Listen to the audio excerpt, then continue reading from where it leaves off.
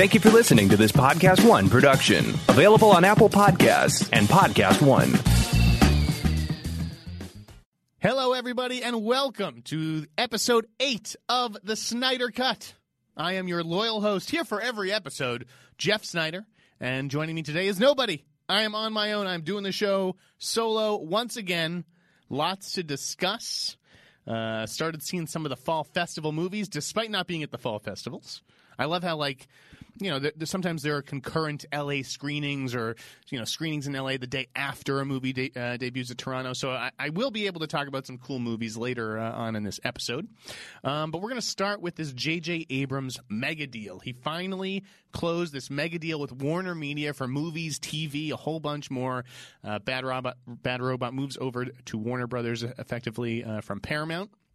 This is a reunion of sorts because JJ's TV business has always been at Warner Brothers Television. So now everything is sort of under one house. And we learned earlier today sort of why he turned down Apple, even though, Apple offered a lot more money. THR's report kind of said that JJ was not terribly impressed by Apple's presentation. A few months ago or weeks ago or whatever, and that kind of sealed the deal, although he denied that and Apple denied that. I thought that was just kind of hilarious. But kudos to THR for even including a tidbit like that in their reporting. The immediate speculation is they want J.J. Abrams to either create franchises, something that he has never really done. I mean, you could call Cloverfield a franchise, but none of the movies really connect or, anything. It's a universe, I suppose. I don't know if it's necessarily a franchise.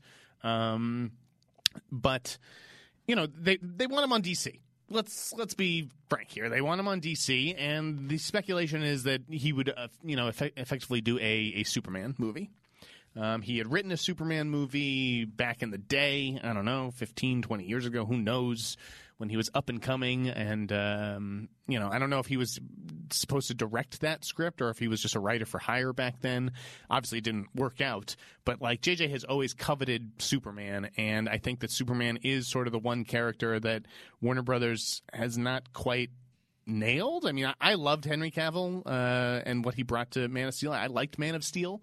It's one of the better DC movies, I think, and it was odd that it never got a sequel because, Superman was kind of overshadowed in Justice League and Batman vs. Superman even. So whether they, bring back Henry Cavill for a proper Man of Steel sequel or whether they let J.J. Abrams sort of cast his own guy and reboot it, I do believe that eventually, even if JJ doesn't end up directing it himself, I feel like he's going to be involved as a producer. Maybe he sort of becomes the Kevin Feige of the DC universe and shepherds that whole world up there. But I don't know if they necessarily need that, and I don't think that J.J. Abrams should necessarily be spending his time or energy playing that kind of part either. So there were two things in looking at Warner Brothers IP. I was talking about it with one of my Twitter pals the other day, and they kept advocating for inner space. J.J. Abrams doing inner space would be amazing. And listen, I'm not an inner space guy. I didn't really grow up with that one. I don't think that the IP holds that much weight or value, even though it may have been a big hit in home entertainment. I just don't, people aren't walking around talking about inner space that much these days. But it is similar to Fantastic Voyage, which Guillermo del Toro had tried to get off the ground. I think Paul Greengrass tried to do it at one point. That maybe that would be interesting. But that's not what I see J.J. Abrams doing, and I don't see him doing a Potter movie. I don't see him, joining the Matrix, or someone had speculated, maybe the Looney Tunes universe, because Warner Brothers has sort of struggled to do anything with that, and we'll see what happens with Space Jam 2. But again, I don't think that is J.J. Abrams' forte. There are two specific properties that I think Bad Robot and J.J. Abrams could really add a lot of value to. The first one is a little more obvious than the other one. The first one I would say is Gremlins. If I was Warner Brothers, I would definitely be entrusting Gremlins to J.J. Abrams and Bad Robot. I mean, these guys, they have experience with creature features like Cloverfield. I think his strength is in genre, whether it's Lost or Super 8. I think Gremlins is sort of the no-brainer as far as what they give JJ to play with. But there's another movie that doesn't necessarily scream sequel, but it's totally possible. If you look at the top 25 Warner Brothers highest grossing movies of all time, whatever it is, there's really just one. So I'm gonna take you through it. I'm just opening it right now. All time. Dark Knight Rises, Wonder Woman. That's all DC. Harry Potter, Deathly Hallows Part 2. That's Potter, obviously. American Sniper, you're not getting a sequel to that. Aquaman, DC. Batman vs. Superman, DC. The It movies are done. Like, you don't just immediately reboot those. So that's not going to be it. Suicide Squad, DC. Again, if he does DC, I'm pretty sure it'll be Superman. Harry Potter and the Sorcerer's Stone. The Hobbit. I don't see J.J. Abrams rebooting The Hobbit or doing anything with in that Tolkien universe. Harry Potter and Half-Blood Prince. Harry Potter, Deathly Hallows Part 1. Harry Potter, Order of the Phoenix. Inception. Obviously, he's not going to sequelize one of Chris Nolan's movies. Man of Steel. Harry Potter, Goblet of Fire. The Matrix Reloaded. The Hangover. You're not going to give J.J. Abrams The Hangover. You're not going to give him a sequel to Gravity or something like that. The Lego movie, Blindside. None of these movies are doable. But at number 24, I Am Legend. I could definitely see, Warner Brothers wants to do something with I Am Legend. They have been trying to get an I Am Legend sequel or prequel or sort of side movie that's happening simultaneously in another part of the world movie going. I don't know, if Akiva is still involved or whatever the deal is with that. I don't know if they would bring back Will Smith, who was, heavily implied that he dies at the end of I Am Legend, but I don't know if we ever actually saw it. I've heard rumors of a Mark Wahlberg-led sequel, and imagine if Mark Wahlberg, was also thought he was the last man on Earth and was wandering around some other city at the same time. Maybe he comes in and saves Will Smith at the end, and then there's a third movie where the two of them team up. I don't know. But there's also this script that Warner Brothers had been developing. I think it was called The Garden at the Edge of the World or The Garden at the End of the World, that they were sort of trying to retcon as a I Am Legend type project. Again, I don't know the specifics of what that script involved, but the point is that I Am Legend is the one movie in Warner Brothers' top 25 that I think kind of screams out for JJ and Bad Robot to give it that treatment. And whether that involves JJ teaming up with Will Smith or, again, casting his own leading man, whoever that may be, I think that combination is ripe with potential. Because all the other, major IP is kind of claimed. I know Gremlins had been like a Katzenberg, Seth Grahame-Smith thing for a while, but yeah, they've had years to put that together, and it hasn't really gotten off the ground. So I think it's probably time to just entrust that to a different set of producers. There's Sherlock Holmes and Charlie and the Chocolate Factory and that kind of stuff, but I don't think Bad Robot's right for that. I wouldn't be surprised if Warner Brothers pulled the trigger on an Exorcist reboot relatively soon. But again, that's just not J.J. Abrams' sort of thing. I wonder if you could, do something new with Oceans. I don't know that it necessarily needs to be all guys or all women. If you could find a way to make a great heist type movie that captures that kind of flavor, that could be interesting. I liked what J.J. Abrams did with a team-up movie in Mission Impossible 3. Anyways, lots of interesting possibilities for him up on that lot, and I can't wait to see what Bad Robot comes up with, because I do like their sensibilities. Even when movies don't completely hit the mark, I like that they're trying stuff and hiring some interesting people. What else do we got this week? Face Off.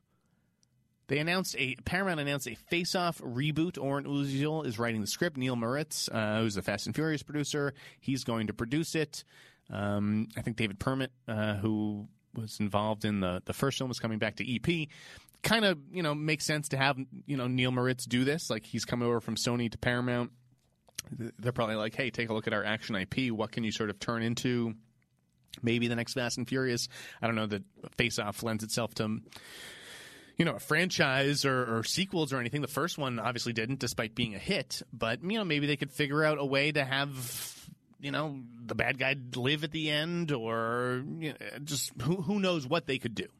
A lot of talk about who might star in this reboot, what direction you'd take it. On Twitter, when it was first announced, I was advocating for Denzel Washington and Sam Jackson, just because I'd love them to go a little bit older. I'd love to see those guys go mano a mano. They're both great actors. If you got someone maybe like Antoine Fuqua to direct it. That would be super cool too. Or you go female with it. I mean, when you look at just the way everything's sort of going these days, I think you could make an awesome female-driven Face-Off remake, and you could get a pretty awesome female filmmaker on it too, I imagine. Like Lexi Alexander is someone who people like throw out all the time to direct all kinds of different big movies, and I can't see it, but I can actually see her pulling off a Face-Off remake. I mean, listen, there are a lot of capable people out there, male, female, whoever.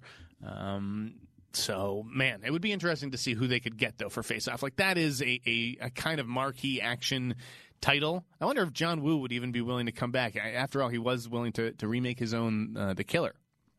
So, I don't know. Face-Off with a bigger budget, that would be pretty cool. I like it. Anyways, you let me know on Twitter who you guys think, who you'd like to see in a Face-Off remake, and what other '90s movies you think that they should, tinker with. Like, would you do Gone in 60 Seconds or a new Con Air? Should we just be remaking Nicolas Cage's entire filmography from the '90s? Like, I think The Rock is kind of untouchable, though. What else did we got? Haley Steinfeld. This was big news. Just signing on to play, or in early talks to play, Kate Bishop in the Hawkeye series on Disney+. That's a big deal because Kate Bishop is expected to be a character who sort of transitions back and forth between the small screen and the big screen. I mean, Haley Steinfeld is a legitimate movie star, so if you are casting her in a Disney+ series, you'd have to have designs on her for some kind of big screen role. I think she's terrific. Like, it's smart of Marvel to go out and get her. They may not have had anything like in the movies that are casting right now. Like, we don't have anything for you in Eternals or Black Widow or whatever. But hey, we've got this TV role, and it could lead to a bigger part in the big screen MCU. I think she'd be smart to take it, especially if they are sort of moving in that Young Avengers direction that has been rumored. But like the fact that Warner Brothers didn't move on Haley Steinfeld sooner for like Batgirl or just like some role, like they're asleep at the wheel. Like, I think you gotta like lock these people in as early as possible, because once you join one universe, like that's 10 years basically that they've committed and won't be able to be in your universe. Some actors, are fortunate enough to be able to travel back and forth between Marvel and DC, but they're typically playing smaller characters. Tank Girl. Margot Robbie is developing a Tank Girl movie at MGM. I don't think that she's going to star in it. I don't know if she's necessarily attached to star in it now. I think they'll probably wait until there's a script or even like a treatment. I don't even know what there is at this point. There's not much. I think it's kind of came out of a general meeting that Margot Robbie had over at MGM. They said, hey, listen, like these are the library titles that they're looking to reboot. And, MGM kind of scraping the barrel and it hasn't gone well for them. Like, I liked Child's Play this summer, but it didn't really, break out the way that they wanted to. The Dirty Rotten Scoundrels remake, The Hustle, did not take off. So, it's like at some point you got to like develop original stuff. You can't just go into the library, even though I get that that's like the first impulse. But anyways, Tank Girl is one of those movies in the library. They control the rights. I don't know anyone who read Tank Girl growing up, and the first Tank Girl movie is atrocious. Like, I wouldn't really want... If she was my client, I wouldn't necessarily want her to have anything to do with this. But, again, given the age and the fact that there are all these female comic book movies, superhero movies getting made, we got, freaking Red Sonja's on the way. Like, yeah, why wouldn't you try to reboot Tank Girl if you're MGM? I think you got to keep the budget low. Like, you can't be making a $100 million Tank Girl movie, and I think even a $50 or $60 million Tank Girl movie could hurt too. Like, if you got to find someone who can just like do a lot with a little. Like, I mean, I see these indie movies all the time that maybe they look a little cheesy, but the stuff that they accomplish on like a $2-3 million budget is incredible. I think if you like apply the Blumhouse model to a Tank Girl movie, it could be really interesting. Like, why can't Tank Girl look like Dredd? I don't know how much Dredd costs off the top of my head, but whether it was 10, 20, 30 million, if you can keep it in that sweet spot, like you're golden, especially if you get Margot attached. Again, this is sort of a cast-dependent thing. I wonder if Margot would like produce a movie with starring Samara Weaving, who's like kind of like her lookalike. I bet half the people watching the trailer wouldn't even be able to tell the difference. But anyways, it recruited Miles Joris Parafit to direct, who broke that story on Collider. He, just directed this Dreamland project with Margot Robbie in it. But he's an indie guy. So, maybe they have that in mind too, where he doesn't have a lot of big budget experience, not a lot of experience with effects driven stuff. So maybe he is trying to make like a gritty indie, like a Dread, with a sort of visual style all its own. Either way, Tank Girl, something to keep an eye on. Not sure how real it is. It sounds like it's going to be pretty far down the line, considering Margot is wrapped up playing Harley Quinn in the DC universe, but we'll see. We've got Universal buying a couple of interesting new projects. They got one outside the box. It's like a family adventure movie from the guys who did Freaks, which I quite liked, Adam Stein and Zach Lipovsky. Zach Lipovsky both of these guys were on the lot, actually, on Steven Spielberg's reality show back in the day. That's where they met, and they just started making the movies together, I think, in the last few years. Freaks was actually pretty interesting. I don't know. I think it's out now. I think it's out. I don't know if it is or not. But it's with Emile Hirsch and Bruce Dern. And Emile's daughter has these sort of special powers. And I guess it's getting compared to some of Spielberg's early work in the 80s. And I suppose I can see that. So, smart of Universal to get into business with those guys, see, what they can develop. They also got this project from Meredith Dawson, a rom-com called When Michael Met Carrie, ... and other people. Paul Feig's going to be producing that one. Listen, the romantic comedy is basically shifted over to Netflix. So I like that Universal is sort of trying to reclaim the genre. They've got Last Christmas coming up. I don't know how well it'll do with Henry Golding and Amelia Clarke coming up. It doesn't look necessarily great to me, but people really like those two. They certainly have big fan bases of their own.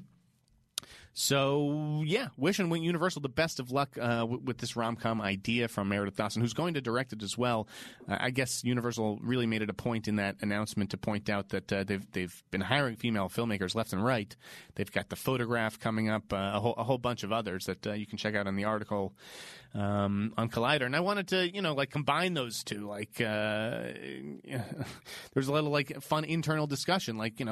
Should you be writing up separate articles for these announcements for SEO purposes? And it's guys, when there's one hook, which is, the one studio buying both these projects, I think it's safe to combine them. So that's what we ended up doing.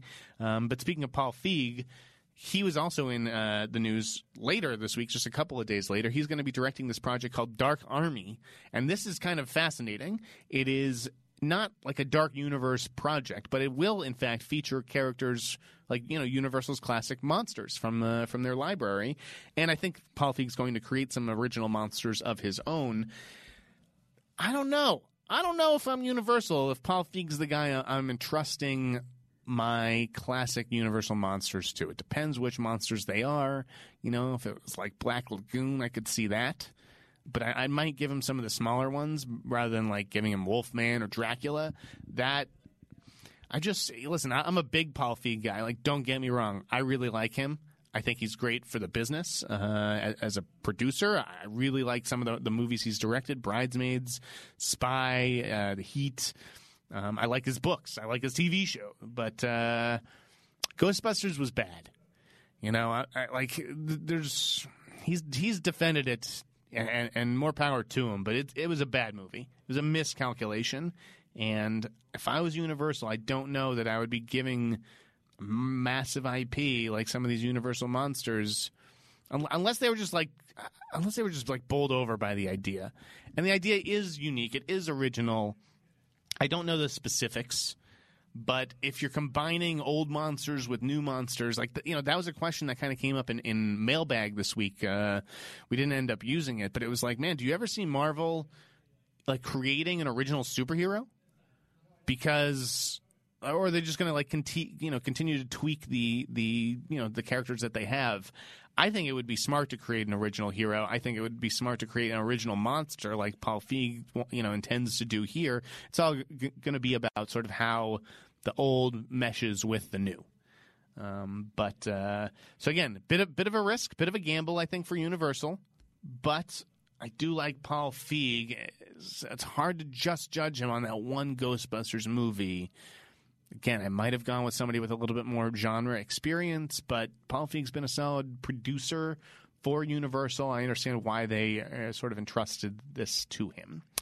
What else? Millie Bobby Brown doing a Netflix movie with her sister, Paige Brown. It's called A Time Lost. It's like about two families.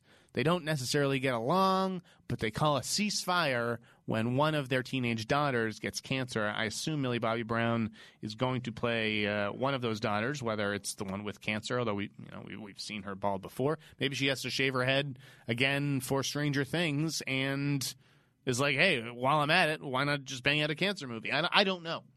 I don't know if her sister Paige Brown will play the other role either. I don't know how old Paige Brown is, but this will give Millie Bobby Brown a chance to show that she can really act, because she's kind of just spent the last 3 years, as good as she is as 11 on Stranger Things, she kind of just spends this last 2 or 3 years getting nosebleeds, turning her hand in a counterclockwise direction or whatever it is to get to control things. I mean, I want to see a little bit more out of Millie Bobby Brown before I anoint her like, the next great child actress. So maybe A Time Lost in this Netflix movie will be just the trick. It could be an awards contender. I don't know. It's being written by my pal Anna Klassen, who's a really good writer. She wrote the J.K. Rowling biopic script that may or may not ever be made, but it's called When Lightning Strikes. It was on the blacklist. So Anna Klassen's career heating up. She's also doing that Dorothy and Alice movie for Netflix. So they really like her over there. Millie Bobby Brown, yeah, we'll see it. Didn't love her in that Godzilla sequel, but I don't think those Godzilla movies know how to treat the human cast at all. Tom Hanks doing a movie called Major Matt Mason. God, I didn't even click on this article when it came out, because this is something that he's been tied to for basically since I started reporting. This is like some old toy, or I think that used to be around when Tom Hanks was a kid or something. I don't know. Doesn't seem like a movie anybody is interested in or asking for. Another bit of a head scratcher from Tom Hanks, but again, he's kind of a one for you, one for me guy. He just, he's getting great reviews for playing Mr. Rogers in A Beautiful Day in the Neighborhood. So maybe this is one of those movies where it's like, listen, I'm just doing this, and you're in or you're out. But Major Matt Mason, not necessarily something that excites me terribly. Colin Trevorrow made a Jurassic World short film. Again, this is not something I necessarily plan to watch. It's going to be air on Sunday night on FX. But this is what I'll say. This is interesting from Universal. This is a savvy move, because you can't. You want to keep the brand out there, and it's tough with these big movies when you have a Jurassic World movie coming out every 2, 3, 4 years, whatever it is. It's not like Marvel where you have a movie coming out every 6 months to remind you, like MCU. And so I think you're going to see more of this. I think this is going to start a trend in the industry. You're going to see studios do more short form work, like Universal did with this Jurassic World short. You're gonna have the original directors too. Like, this is a chance for Colin Trevorrow to play around.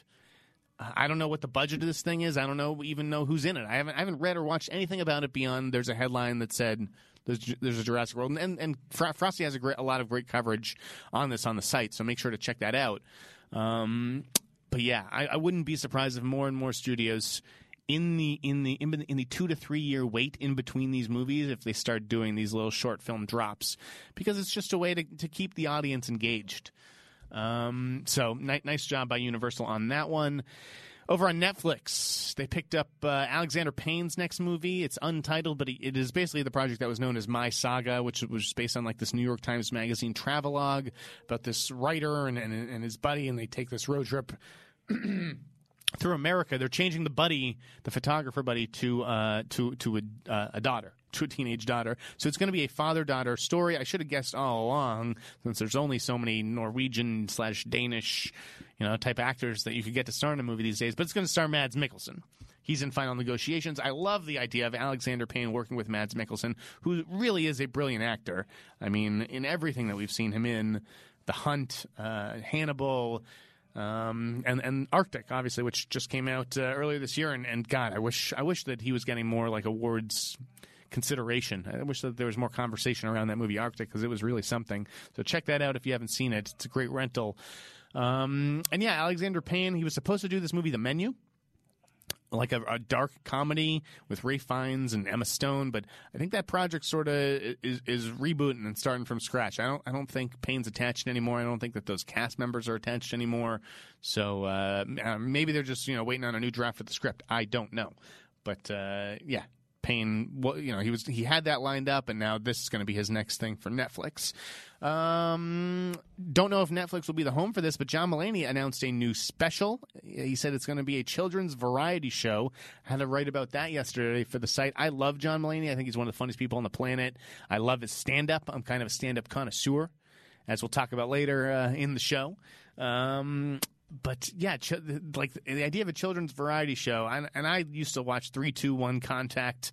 That's a great show, and Reading Rainbow and all this, great children's entertainment. I don't know if it's, there's no shortage of children's entertainment these days, but I don't know if it's as classic as those shows, or maybe I'm just looking at it through, my own perspective as a kid. But if John Mulaney can sort of capture that feel in this new special, it'll definitely be worth watching. I just think that these kids have to be absolutely hilarious, like Good Boys level, because I've never been big on. I'm a 35-year-old man. I don't have any kids. When I was a camp counselor, I went to summer camp for 12 years. As a camp counselor for 4 or 5 of them, I could only deal with the older kids, like the 14, 15-year-old kids. I can't deal with little kids. So I don't know how old these kids will be, how talented they will be. Apparently they're going to be doing musical bits and comedy sketches. It sounds interesting, and props to John Mulaney for at least, playing with the format. I'm just saying, it better really be worth it, because otherwise, we could have had a John Mulaney special for that hour.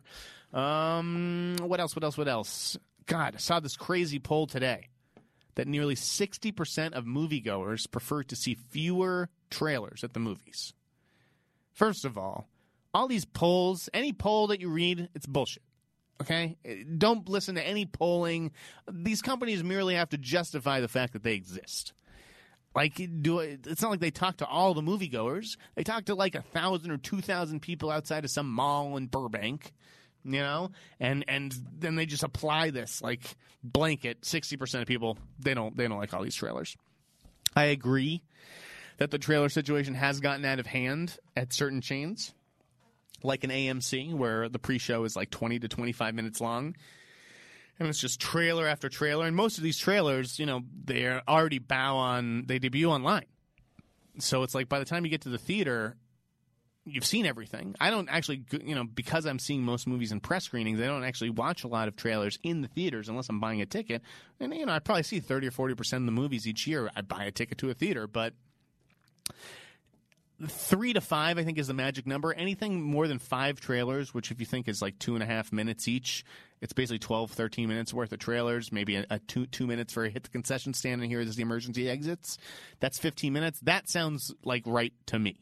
I don't need 7, 8 trailers. So I suppose I agree, but then part of me is also most people aren't like me. They're not watching trailers online, I don't think.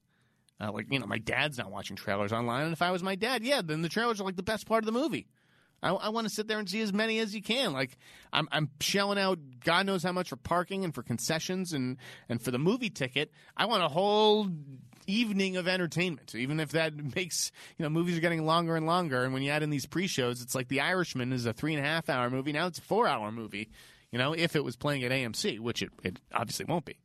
Okay, comedy. Going back to comedy, Shane Gillis. Holy shit.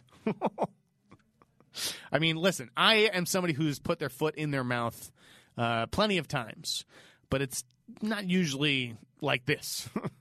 This guy gets announced as a new SNL cast member yesterday, along with Bowen Yang, who's the first, cast member from East Asian descent. Excuse me. And it just so happens the same day this guy Shane Gillis has these racial slurs resurface in this video, courtesy of this guy Seth Simon. Simon's who I follow on Twitter. He's a really great independent comedy journalist. I sign up to his newsletter and everything. Some of it's really in the weeds, nitty gritty. Here's a 20,000 word article on the UCB finances. But I read all this stuff because I have to, because I want to be informed about my industry. And yeah, when he when he tweeted that yesterday, this video, and it didn't like call that much attention to itself. I watched it, and I was like, oh boy. Like, I knew right off the bat, like, this is going to be something. And if I worked at the Wrap, I would have guaranteed, I would have put my hand up, said I've got something, and we would have had that story up within 5 to 10 minutes and led the conversation on it. As it so happened, it took about an hour after I tweeted it out for like the trades to come in. I'm telling you, I swear I give these trades some of their best ideas. They just have to follow my Twitter feed, and then they write about what I tweet about. But yeah, it wasn't long before the trades sort of sniffed this one out, and then it was a mess for this kid. Like, everybody piled on. And listen, rightfully so. Like it wasn't clear that he was doing like a bit or making a joke. He kind of just sounded like he was like acting like a racist asshole. And I'll tell you, Adam Chitwood on Collider.com did not spare any words. He did not mince words. Like, he fucking went in on this guy, and partially, that was because of his fucking non-apology.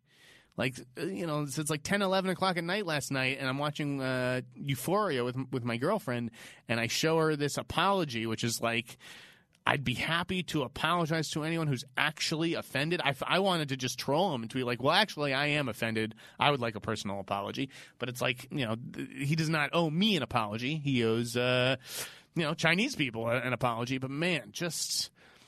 It's got to be tough for young people these days, like, because everything is online, and there's always, as soon as you make it to the top, which SNL certainly is, like, literally as soon as you make it to the top, like the day you make it to the top, there will be people looking to take you down. And again, that's happened to me before, and it fucking sucks, and it's not fair. But in this case, man, tough to argue. Like, Shane Gillis, you got to do better than that on an apology. I'm a comedian who pushes boundaries. What is the boundary that you're pushing? Not hiring a publicist? Like, shut up. Shut up. Don't say anything or get a publicist to help you craft an actual, sincere, thoughtful apology. Like, or just, like, be actually sorry. So just an ugly situation all around. I'd be shocked if this guy made it onto SNL. I'd be absolutely fucking shocked. Like, there's a lot of funny people out there. I don't know how Lorne Michaels can go through with that one in the same season, in which Bowen Yang is becoming a full-time cast member or whatever. Game of Thrones prequel, big news announced there. I don't give a shit, though. It's going to be set 300 years, before the fall of the House of Targaryen. I don't know, the Daenerys Targaryen. Is that Emilia Clarke? I don't have any fucking idea. I watched 2 episodes of the show. I'm not watching any of these fucking prequels. HBO, I love you. I love you to death. This isn't for me.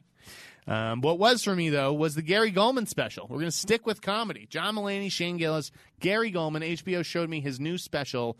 I don't even know if there's an embargo, if I'm allowed to talk about it or not, but I am Gary's #1 fan.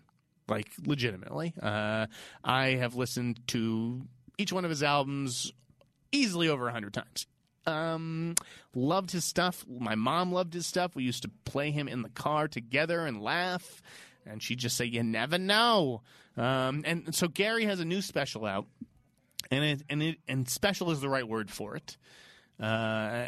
It is not as funny. I didn't think it was as funny as his other albums, but it's not really intended to be. This is like a one-man show kind of thing, and it delves into Gary Goldman's battle with depression, and it was just really well observed by Mike, I think it was Michael Bonfiglio was the director, but also Judd Apatow is the producer.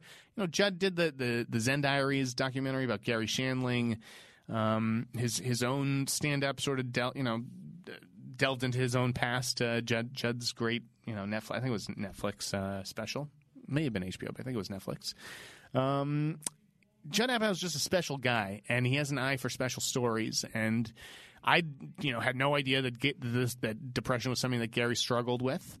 But I really got a feel for what it's like, having listened to this special. I mean, obviously, I know people who have struggled with depression as well, and it's tough, man. Like, there's no easy cure. There's no easy fix. But one fix at least is comedy, and it's great to see Gary, live to fight another day and to tell more jokes and to, cheer up other people who may be struggling with depression. So when that hits, whenever that is, Gary has a small role in Joker, by the way. I think it comes out that same weekend. Make sure to give that a shot on HBO because it's definitely worth the hour or hour and 10 minutes that it's going to cost you. Staying with HBO for a second, finished Euphoria last night with Stephanie. Pretty crazy show. It kind of tapered off there towards the end. I really liked, like the sort of middle when it sort of hit its stride. So, I didn't necessarily love the last episode, but these characters are pretty interesting. I love the way that it's told. Like Sam Levinson, I watched Assassination Nation again this week because I hadn't seen it since its Toronto debut. That movie, the message, God, there's a lot of screaming going on outside in the Collider office. Sorry, guys, if you're hearing any of that. Assassination Nation, I'm not sure what it was necessarily trying to say, but it definitely had an energy and style all its own, and Sam Levinson brought that to Euphoria. Great cast. I mean, Zendaya really took things to another level. I like this Jacob Elordi guy who plays Nate Jacobs. If he was 10 years older, he would have made a good Christian Grey. But I can definitely see him getting some feature work. I'm going to keep my eye on him. Euphoria will be back for a second season. Not sure when.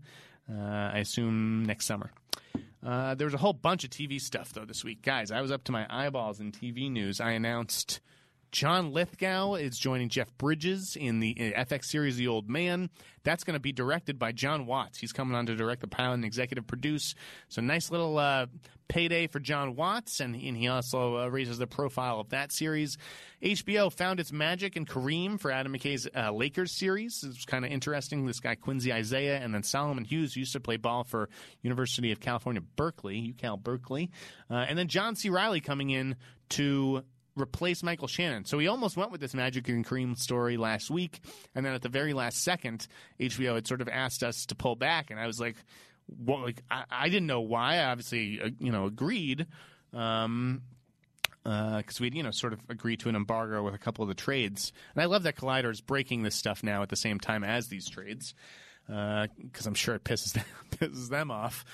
But so HBO asked us to pull back, and I didn't know why. I was like, did one of these actors get cold feet and decide not to play Magic or Kareem, or did they find somebody else? Like, did the first choice or something become available? And no, it was because the Michael Shannon thing didn't work out. I guess there were some creative differences. I don't know what the specifics are. But John C. Reilly is going to be coming in. Adam McKay's old pal from Talladega Nights and Step Brothers. He's going to be playing Dr. Jerry Buss now. Michael Shannon, that frees up his schedule. We reported him as part of the expected cast for Guillermo del Toro's Nightmare Alley. And, I think I had said in the article that there might be a scheduling issue, and I was alluding to the HBO series, which had not been announced at that point. But now that the HBO series is sort of off the table for Michael Shannon, I do expect that he will close a deal to be in the Nightmare Alley. And speaking of which, Toni Collette, in an interview with Christina Radish that's up on Collider today, she confirmed that she is going to star opposite Bradley Cooper in Nightmare Alley. It's a big role for Toni Collette. I don't even know, you may even consider her like the female lead over like Cate Blanchett and Rooney Mara, possibly.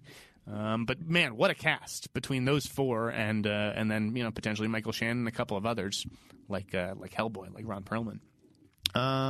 Ken Watanabe joined Ansel Elgort in Tokyo Vice. That's an HBO Max crime series set in Tokyo that I think sounds really cool. I think it could be Ansel's sort of answer to the Miles Teller series Too Old to Die Young that was on Amazon earlier this summer from Nick Refn.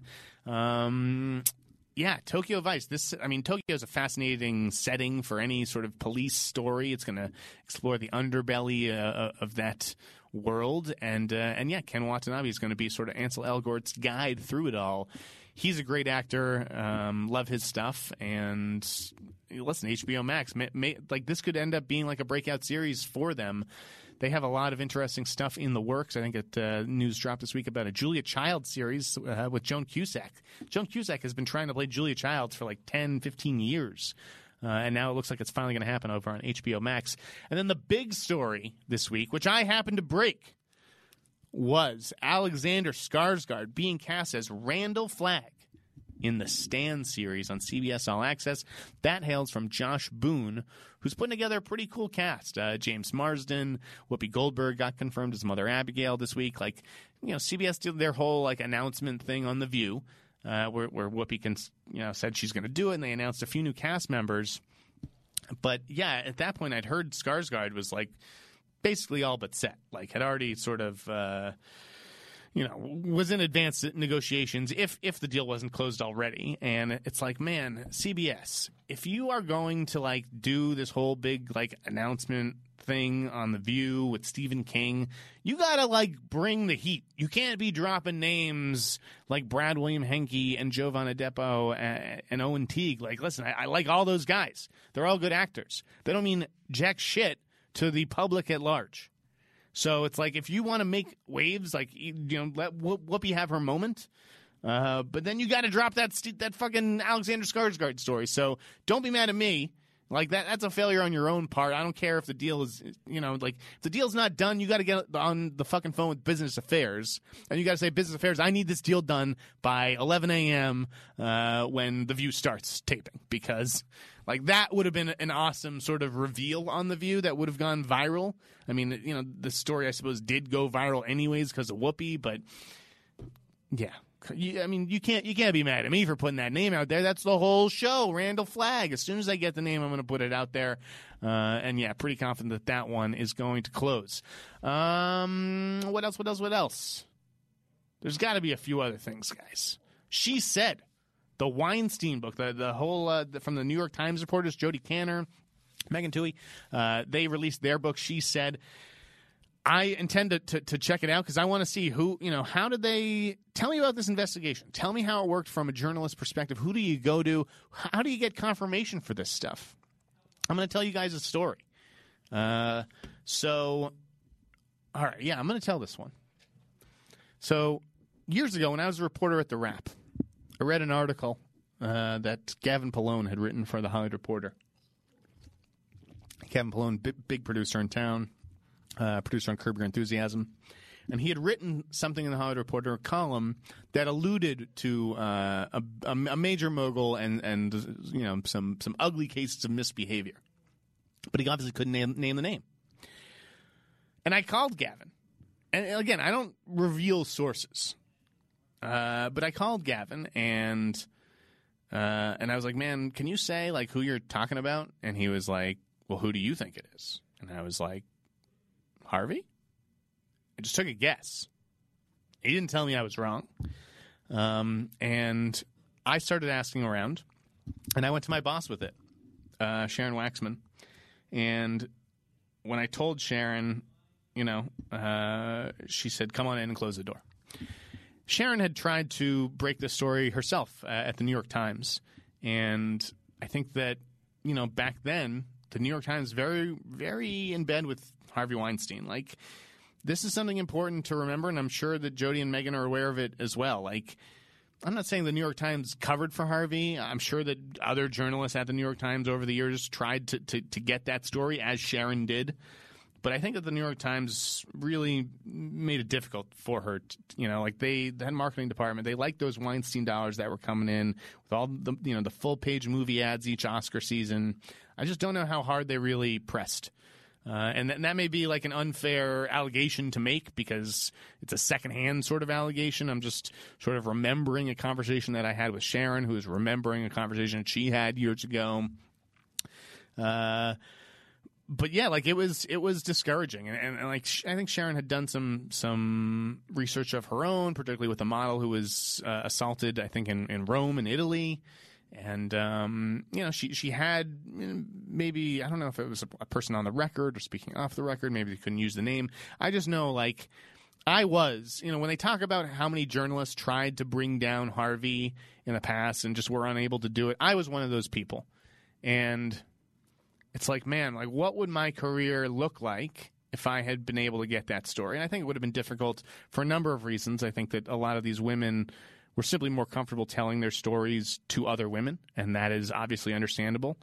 I want women in this industry to feel comfortable coming to me with those types of allegations and stories because, just because I'm a man, like I'm not going to just like forget about it or slough it off. Like I am one of the, I don't want to say few reporters or rare reporters, because I think there's a lot of people in this town who are, doing great work and fighting for truth and justice and all that. But I think I'd like to think of myself as someone who could be approached and would have the drive to follow through and follow up on that story and actually, look into certain things. Or maybe that's just how I want to think of myself.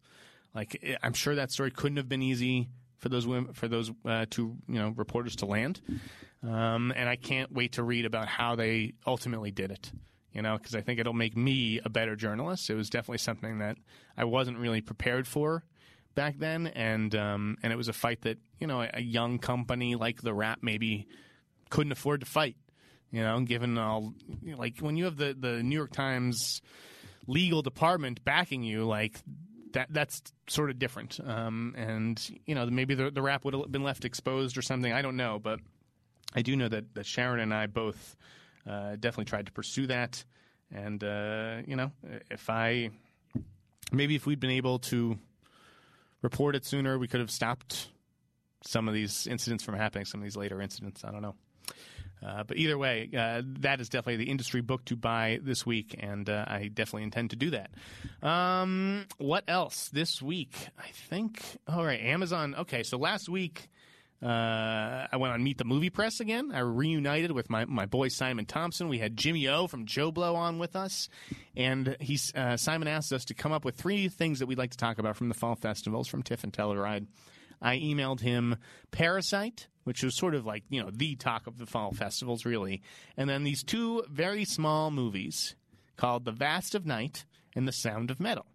I don't think anybody was really like, if you'd ask anybody to talk about TIFF or Telluride, I don't think those are like the 2 movies that are top of mind. But you know what? I think differently than other people. And they're top of my mind. And guess who else they were top of?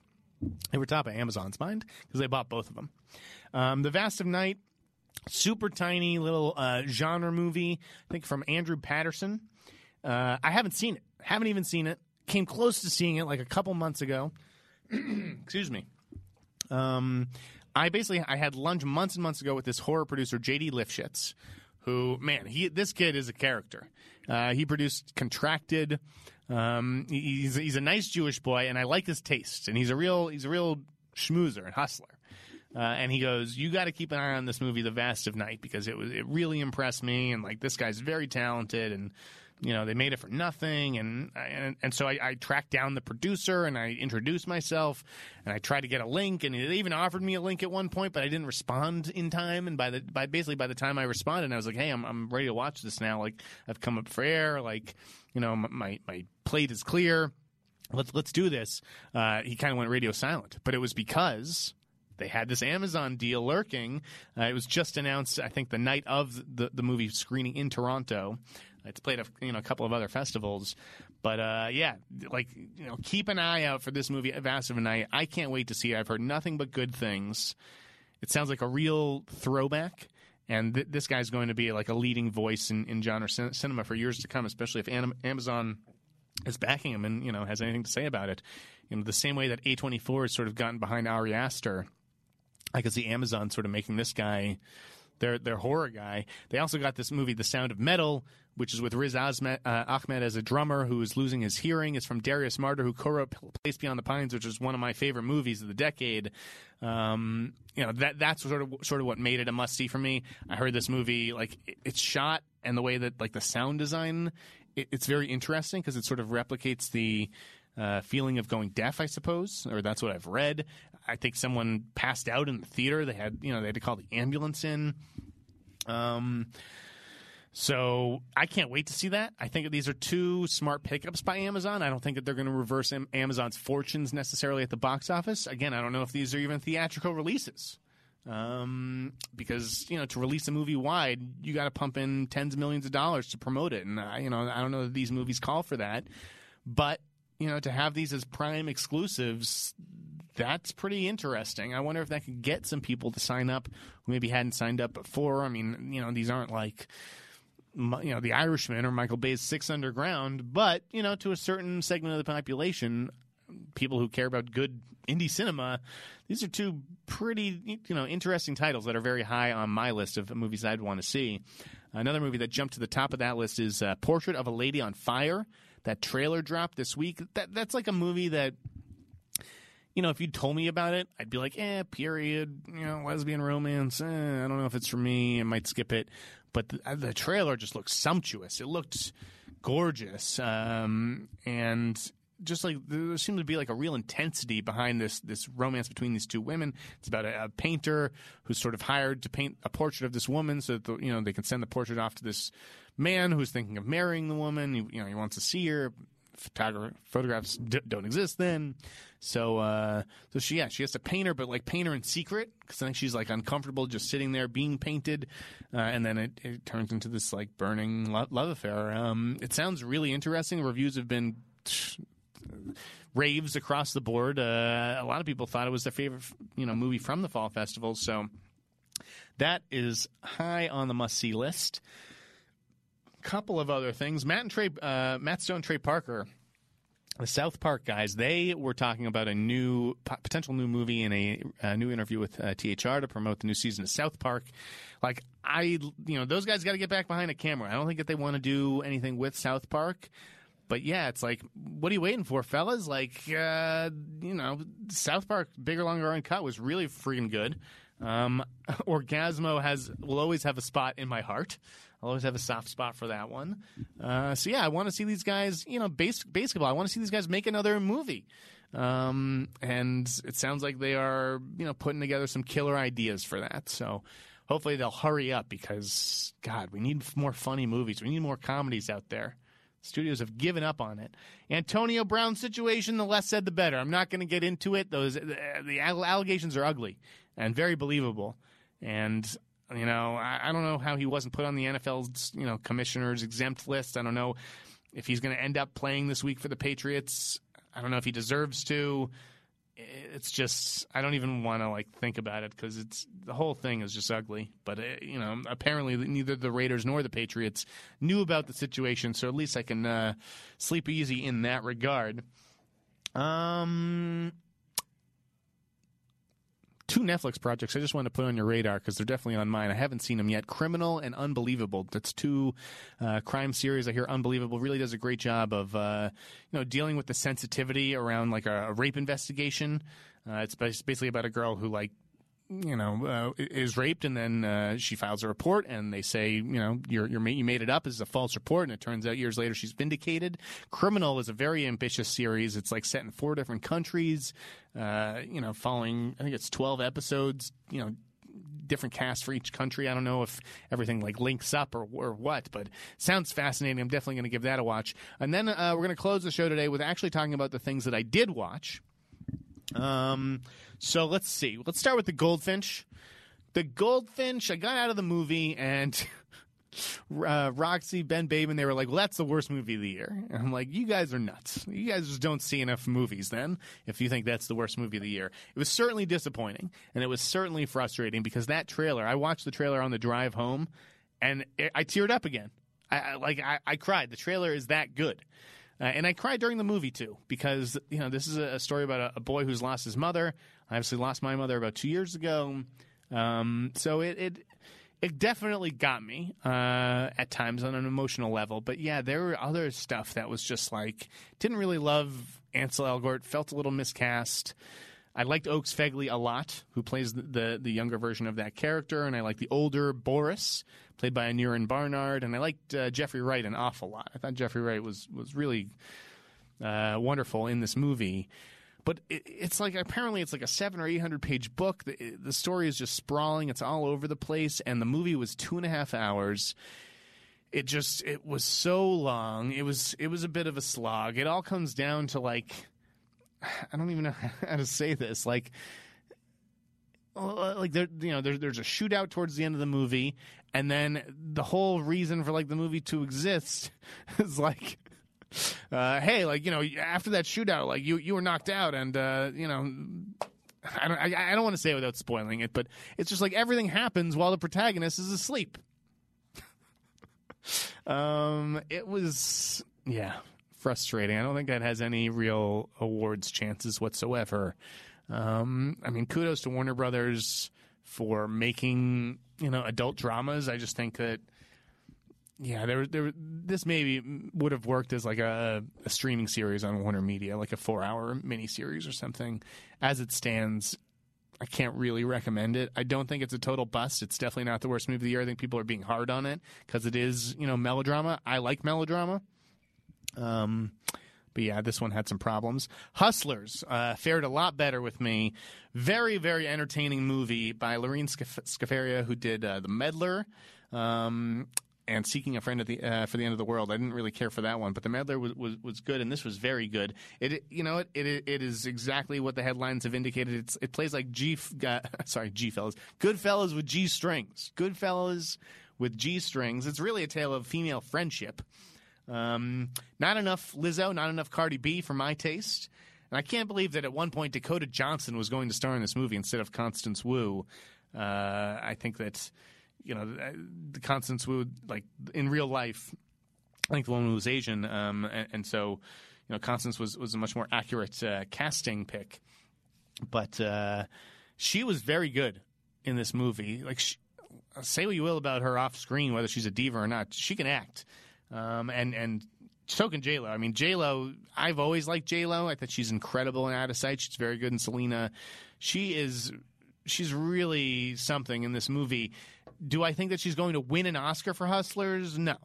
I think David Poland sort of said something to that effect yesterday, and he offered good, solid industry perspective. I think it's totally possible she could get a nomination because there's 2 scenes in the movie where she kind of loses her cool and she gets angry. Like at one point she wrestles Constance Wu, a phone out of Constance Wu's hands, and it's like those are the sort of Oscar moments that you need to cement a nomination because the rest of it's just sort of like, good times and stripping and spending money and wearing furs. But, like, it's when the shit hits the fan, and that's how you get your Oscar nomination. Unfortunately, this movie had those moments.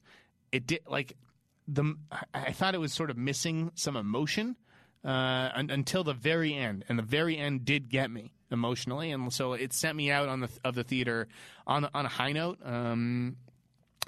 I think that the music's all wrong at the end.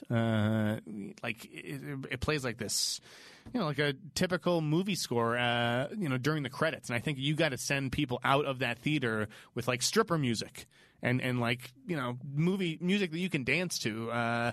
So I think that's a miscalculation at the very, very end of that movie. But at least there was some emotion in the climax that really brought it up a notch for me. Anyways, I think Hustler's going to do very well this month. I also saw Lucy in the Sky yesterday. That was a bust, unfortunately. I thought the trailer made it look terrific, but Noah Hawley just can't resist sort of like the tabloid elements of this story. I didn't think it needed them at all. Natalie Portman, this is like based on the story of the astronaut and like the love triangle, and I think it's a great idea. Someone who goes up to space and sees her entire life in her eye, everyone she's ever known, every place she's ever been. And how that can just like change your mind, like your entire brain, and like warp your entire perspective on life and the world. You're someplace where the laws of physics don't apply. Like everything is just that was great. And Natalie Portman, watching her act is like watching Michael Jordan play basketball. Like she is just a tremendous actress. But, Noah Hawley just totally loses command of this story in the second half. The narrative goes right off the rails. It becomes like this bad TV movie of the week kind of thing with like random visual effects straight out of Legion. And God, the niece, there's like a niece character in this. She may be the most annoying character of the year in any movie. I didn't know what her function was until the very end of the movie. And then it becomes clear what her function is. And that function is super frustrating because it's like, it just takes all the danger out of the movie. It's totally anticlimactic. Very, very frustrating to watch. A powerhouse Portman performance like always, but this is not an awards contender either. Fortunately, I got to watch The Taste Out with the Aeronauts. I made a tough decision last night. Ad Astra was screening. Did I want to drive an hour in rush hour to Burbank to go see Ad Astra, which comes out next week, or did I want to drive 10 minutes to see The Aeronauts, which doesn't come out till December? It was an easy sort of choice for me. And you know what? I think I made the right one. I mean, I've heard great things about Ad Astra. Don't get me wrong. Brad Pitt, please forgive me. I will see your movie within the next 8 days. But The Aeronauts, I really liked it. Like, I was surprised how much I liked it. It's just like an old school sort of adventure movie. It's safe for the family. I cannot believe this is going to be on Amazon 2 weeks after it hits theaters. Like, this is a movie to watch on the big screen. It looks fantastic. It had me freaking out in the first 10, 20 minutes because I'm not great with heights. And, I mean, the movie's set in a fucking hot air balloon. And it just looks so photorealistic. I was like, my palms were sweating. I was getting anxious watching it. Eventually, I did settle in. I kept telling myself, it's only a movie. It's only a movie. But I really respected it. Felicity Jones does excellent work, and she is really putting together quite a little resume for herself. This coming on the heels of last year's Ruth Bader Ginsburg movie, On the Basis of Sex. Again, she didn't get a nomination for that, I don't think. Didn't light up the box office or score with critics in the way that they expected, but she earned my respect with that, and she earned even more of it with this one. Like, it's a physically demanding role for her, and she really acquits herself quite nicely. Yeah, like this was like the Felicity Jones I guess I wanted in Rogue One or whatever it was. I think that'll pretty much do it. This week. I mean, I could do a rumor of the week. Do I want to piss off any studios today, though? Do I just want to get out of the week? I think I do. Yeah. So we will pick up rumor of the week next week. I will come up with something juicy for you guys. We talked about a lot of Batman rumors. If you missed Movie Talk on Wednesday, go check out the Wednesday episode of Movie Talk with myself and Mark Andraco, because we get into all kinds of Batman rumors, including some names that are apparently making the rounds for Catwoman. I hadn't heard them myself necessarily, but everything, I'm like the sore in it. Everything just makes its way to me at the end. That'll do it, guys. You just made it through the Sneider Cut Podcast, Episode 8. I'm Jeff Sneider. You can find me on Twitter, Instagram, Cameo, at the InSneider. Anything, we can do another mailbag. Just hit me up with questions.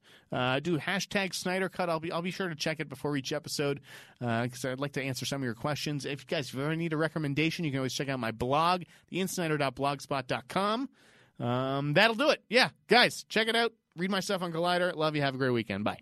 Why do millions of Americans choose to sleep on Boll & Branch sheets? Is it the 100% organic cotton? Is it that they get softer and softer over time? Customers can't stop raving about these sheets, and there's no better time to try them for yourself or give them to someone you love. Right now, Boll & Branch is offering their best deals of the year, and you can get their incredibly soft sheets at incredibly low prices. Just go to bollandbranch.com to shop their best deals today. That's BOLLandbranch.com today. See site for details. Did you know you could shop around for prescription prices? With GoodRx, you can find free coupons at over 70,000 pharmacies and save up to 80%. It's that easy. But don't just take my word for it. Dr. Adam says, I've been telling all my patients about GoodRx. Jacqueline says, my medication was $65 without insurance, but I paid $25. Aubriana says, you don't have to pay full price to live your best life. Couldn't have said it better myself. GoodRx is 100% free. Download the GoodRx app today and start saving. GoodRx is not insurance.